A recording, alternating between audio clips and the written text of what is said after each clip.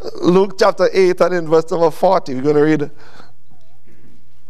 40 into 42. There's a beautiful thought there, 40 into 42. I'm just going to touch it with you a little bit this morning.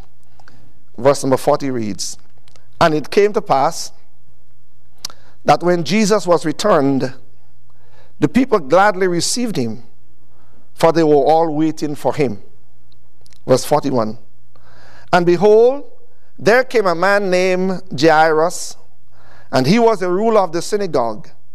And he fell down at Jesus' feet and besought him that he would come into his house. For he had one only daughter, about 12 years of age, and she lay a-dying. But as he went, the people thronged him." Now, if we continue reading, we're going to get another incident, another occasion of Jesus' mighty hand at work.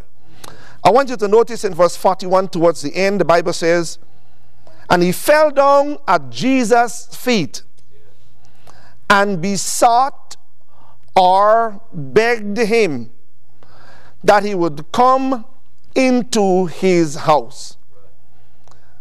The little thought for a little while this morning is, visit my house, Lord Jesus.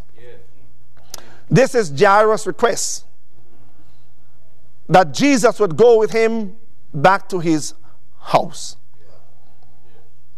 I believe with all my heart that what we look here at the Lord Jesus Christ and the request made by a ruler of the synagogue, we can get something out of that for our own lives. As a matter of fact, we could use a very own expression, visit my house, Lord Jesus, because the same Jesus that visited Jairus' house would visit your house and my house just as well. Right. What I want us to notice here quickly is that there is a waiting crowd. The text tells me in verse 40, "It came to pass that when Jesus was returned, the people gladly received him, for they were all waiting for him." I believe with all my heart this morning that that's one of the things that we're doing, in that we are awaiting the return of the Lord Jesus Christ. Right, yes. The next thing, as far as I'm concerned, on God's calendar is the appearing of the Lord Jesus Christ to take us home to be with him. Yes, yes. I've been listening to great preachers. I listened to Dr. Ralph Sexton Jr. excuse me, this week or last week, as he dealt with what's happening in Israel. Right. And looking at it, I was just fascinated to think, if all of this is just preparation for the return of the Lord Jesus Christ, well, even so, come Lord Jesus. The church ought to be like that crowd here, awaiting the return of the Lord Jesus Christ. But while the church is waiting, verse number 41 says, there is a need. People in the waiting crowd still have needs that the master could attend to. Right. They are waiting for him. And here is Jairus. He is a ruler of the synagogue. A person's position does not exempt him from having a great need that only Jesus could attend to. A person's power doesn't exempt him from having a great need that only Jesus could attend to. A person's prestige does not exempt him from having a need on the inside that only God could attend to. Jairus had a need. What is his need? The Bible says he has one only daughter, about 12 years of age. And she's lying home in a bed, dying. It is on that backdrop that Jairus is saying to Jesus, you've got to come visit my house. You've got to go home with me. Because if you don't go home with me, what I have home is going to die and I'm going to lose it.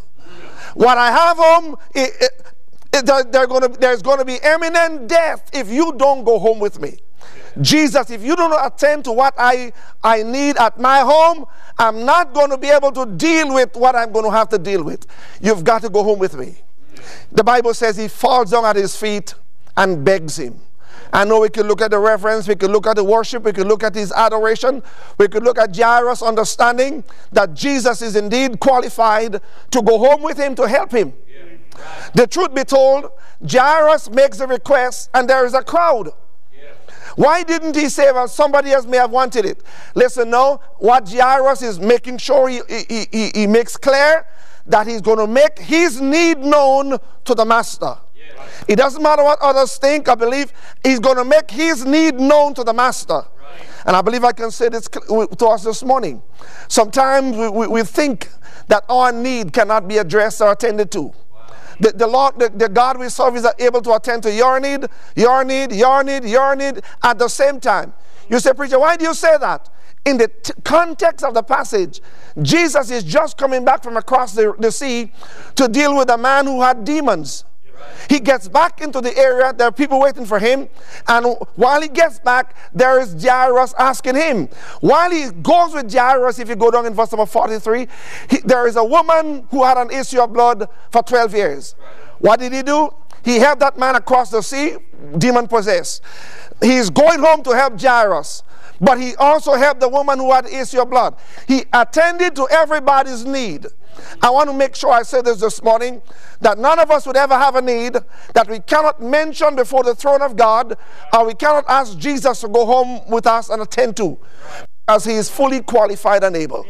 Jairus says, I want you to go home with me, because if you don't go home with me, death is going to be imminent. When I look at the Bible and I see those things, I cannot sometimes go into a little meditation, and I have to go back to Brother Presley. One of the men who came out of our church, and you know well, is Brother Presley. Brother Presley would take a Bible verse and he would sit down over it for half an hour, one verse, watching it, talking, watching it, talking. And we've adopted that. A lot of us in church have adopted that. When you do that with this verse, the little word house jumped up to me. I want you to go back to my house. Then my thought rushed into, he's asking Jesus to go to his house. But I could find other places in my Bible where the word house is used, and it is not necessarily the place that I dwell. Every house, however, could ask the same or make the same request. That is, Jesus, I need your visit. 3 houses or 4 houses that we could quickly use, and I'm watching the time and I'll be done. Number 1, you as an individual. Doesn't the Bible tells us the house in Corinthians, or earthly house of this tabernacle? Yeah. That's you individually. Right. Yeah. You individually. That's me. Yeah. Well, do I need a visit from the Lord? You better believe I do. Yeah. I really need him to visit me personally. I need the Lord every time I stand up to, well, not just to preach. I need the Lord every single day of my life. I am so glad when I get to meet Jesus in person, in the sense that I gave him my life and I knew the Spirit of God began to indwell me. Listen, I was ever so glad that God took up residence in me. But I need him. I need his feeling. I need him every hour, the song says. I need him. I need him in my life. And not just me. I believe all of us can say, Lord, visit my house. Visit me personally. Visit me for revival. We sang it this morning. Visit me for restoration. Visit me to deal with whatever I've got to deal with. Lord, visit me in sicknesses. How many of us believe Jesus is still the great physician? I believe that. Visit me in my sickness. Just visit me. I need his visit. Not only the house of me, but there's a second house. The house of where I dwell. That's where Jairus used. He said, I want you to go home with me in the house that I dwell. In other words, in that case, in where we are in Luke chapter number 8, Jairus himself didn't need the attention. Right. But there was somebody else in the house where he lives. Yes. Let me ask you a question. Is all well in the house where you live? Good. Is everybody in your house doing well? Good. I'm afraid that might not be the case in every home. There are lots of us adults who our children are not where they're supposed to. There are lots and lots of parents whose heart hurt them because of where our children are. We don't want them there, but it seems that we cannot make any impact to have them transformed. Right. Here's what I can say to you. You could ask the Lord Jesus to visit him. Yeah. I was preaching in St. Vincent, in the second most northerly village in St. Vincent, a place called Oya. And when I preached there, during the weekend meetings, a lady came to me and said, listen, her son's name was Michael too, also. She said, I'd like you to pray for my son. She said, my son left home, finished high school, and went out into the forest to plant marijuana. And I said to her, we're watching the mountains up there. I am not going to go to the mountains, and you cannot go to the mountains. But I'm telling you, there is someone who can go to the mountains, and they cannot stop him from coming to the mountains. Right. We stayed right in the middle of the road, and I'm watching it as if it was yesterday. And we prayed for her son in the mountain. All right, I went home, and I went back maybe a year or 2 years after, doing another revival for Hope Baptist Church. And she came. She said, remember me? I said, yeah, partially. She said, well, listen, my son came down from the mountain. Good. And not just come down from the mountain, he came down from the mountain and he went and joined the St. Vincent and the Grenadines police force. Wow. We serve a God who could attend to what we cannot attend to, even in our family. But we've got to be bold and honest enough to ask him. Ask him to visit my house. Not just complain that my house is not in order. Ask him. There's a third house, and that is the house of God. In 1 Timothy 3:15, it says, if I tarry long, that thou mayest know how thou oughtest to behave thyself in the house of God. This is the house of God. We're not going to talk about behavior in the house of God. We're talking about asking for a visit. Well, wow. I hope this church, I've seen you, I've looked at you, you've got great, but I hope we are not complacent. We need to get to the place where we constantly ask God, visit the church. I do not want church for its rituals. I want church for a visit from the Master, that he would attend to us. He would speak with us. He would challenge us. He would show us our wrong. He would show us where to go. Visit our church. And I've read about it, where many of the older women in churches gone by had, and I figure out in a lot of black churches, had a mourner's bench. And before the church service started, they would come and they'd line up on that mourner's bench. And they'd be moaning and groaning and begging God, Lord, help my preacher. Church didn't start yet. Lord, preach my preacher today, Lord.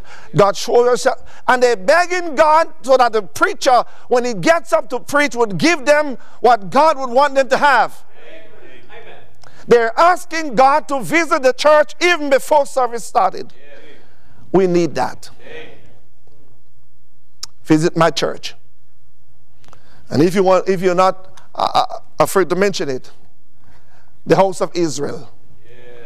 That's not you. That's not your family. That's not your church.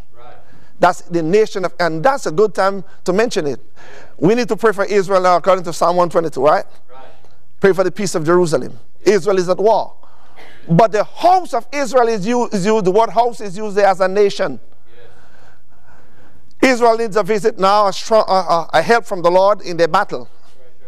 But as a nation, if we don't say Israel, you could use America. Somebody needs to say, Lord, visit my nation. Visit my nation. Because if you don't visit, there are things that are going to happen, and the results are going to be catastrophic.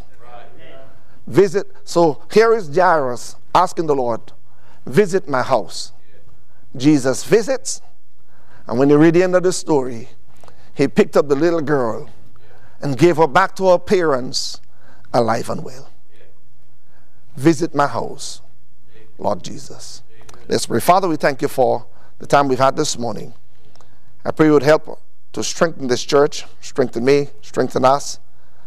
Father, cause that we would become very involved in wanting the work on your word. Visit us this morning. Strengthen our church, strengthen this church. Together we pray. In Jesus' precious name. Amen. Preacher. Did you know that IBC is now on iTunes, TuneIn, SoundCloud, and Google Play? Head on over to your podcast provider and subscribe today. And as always, thanks for listening.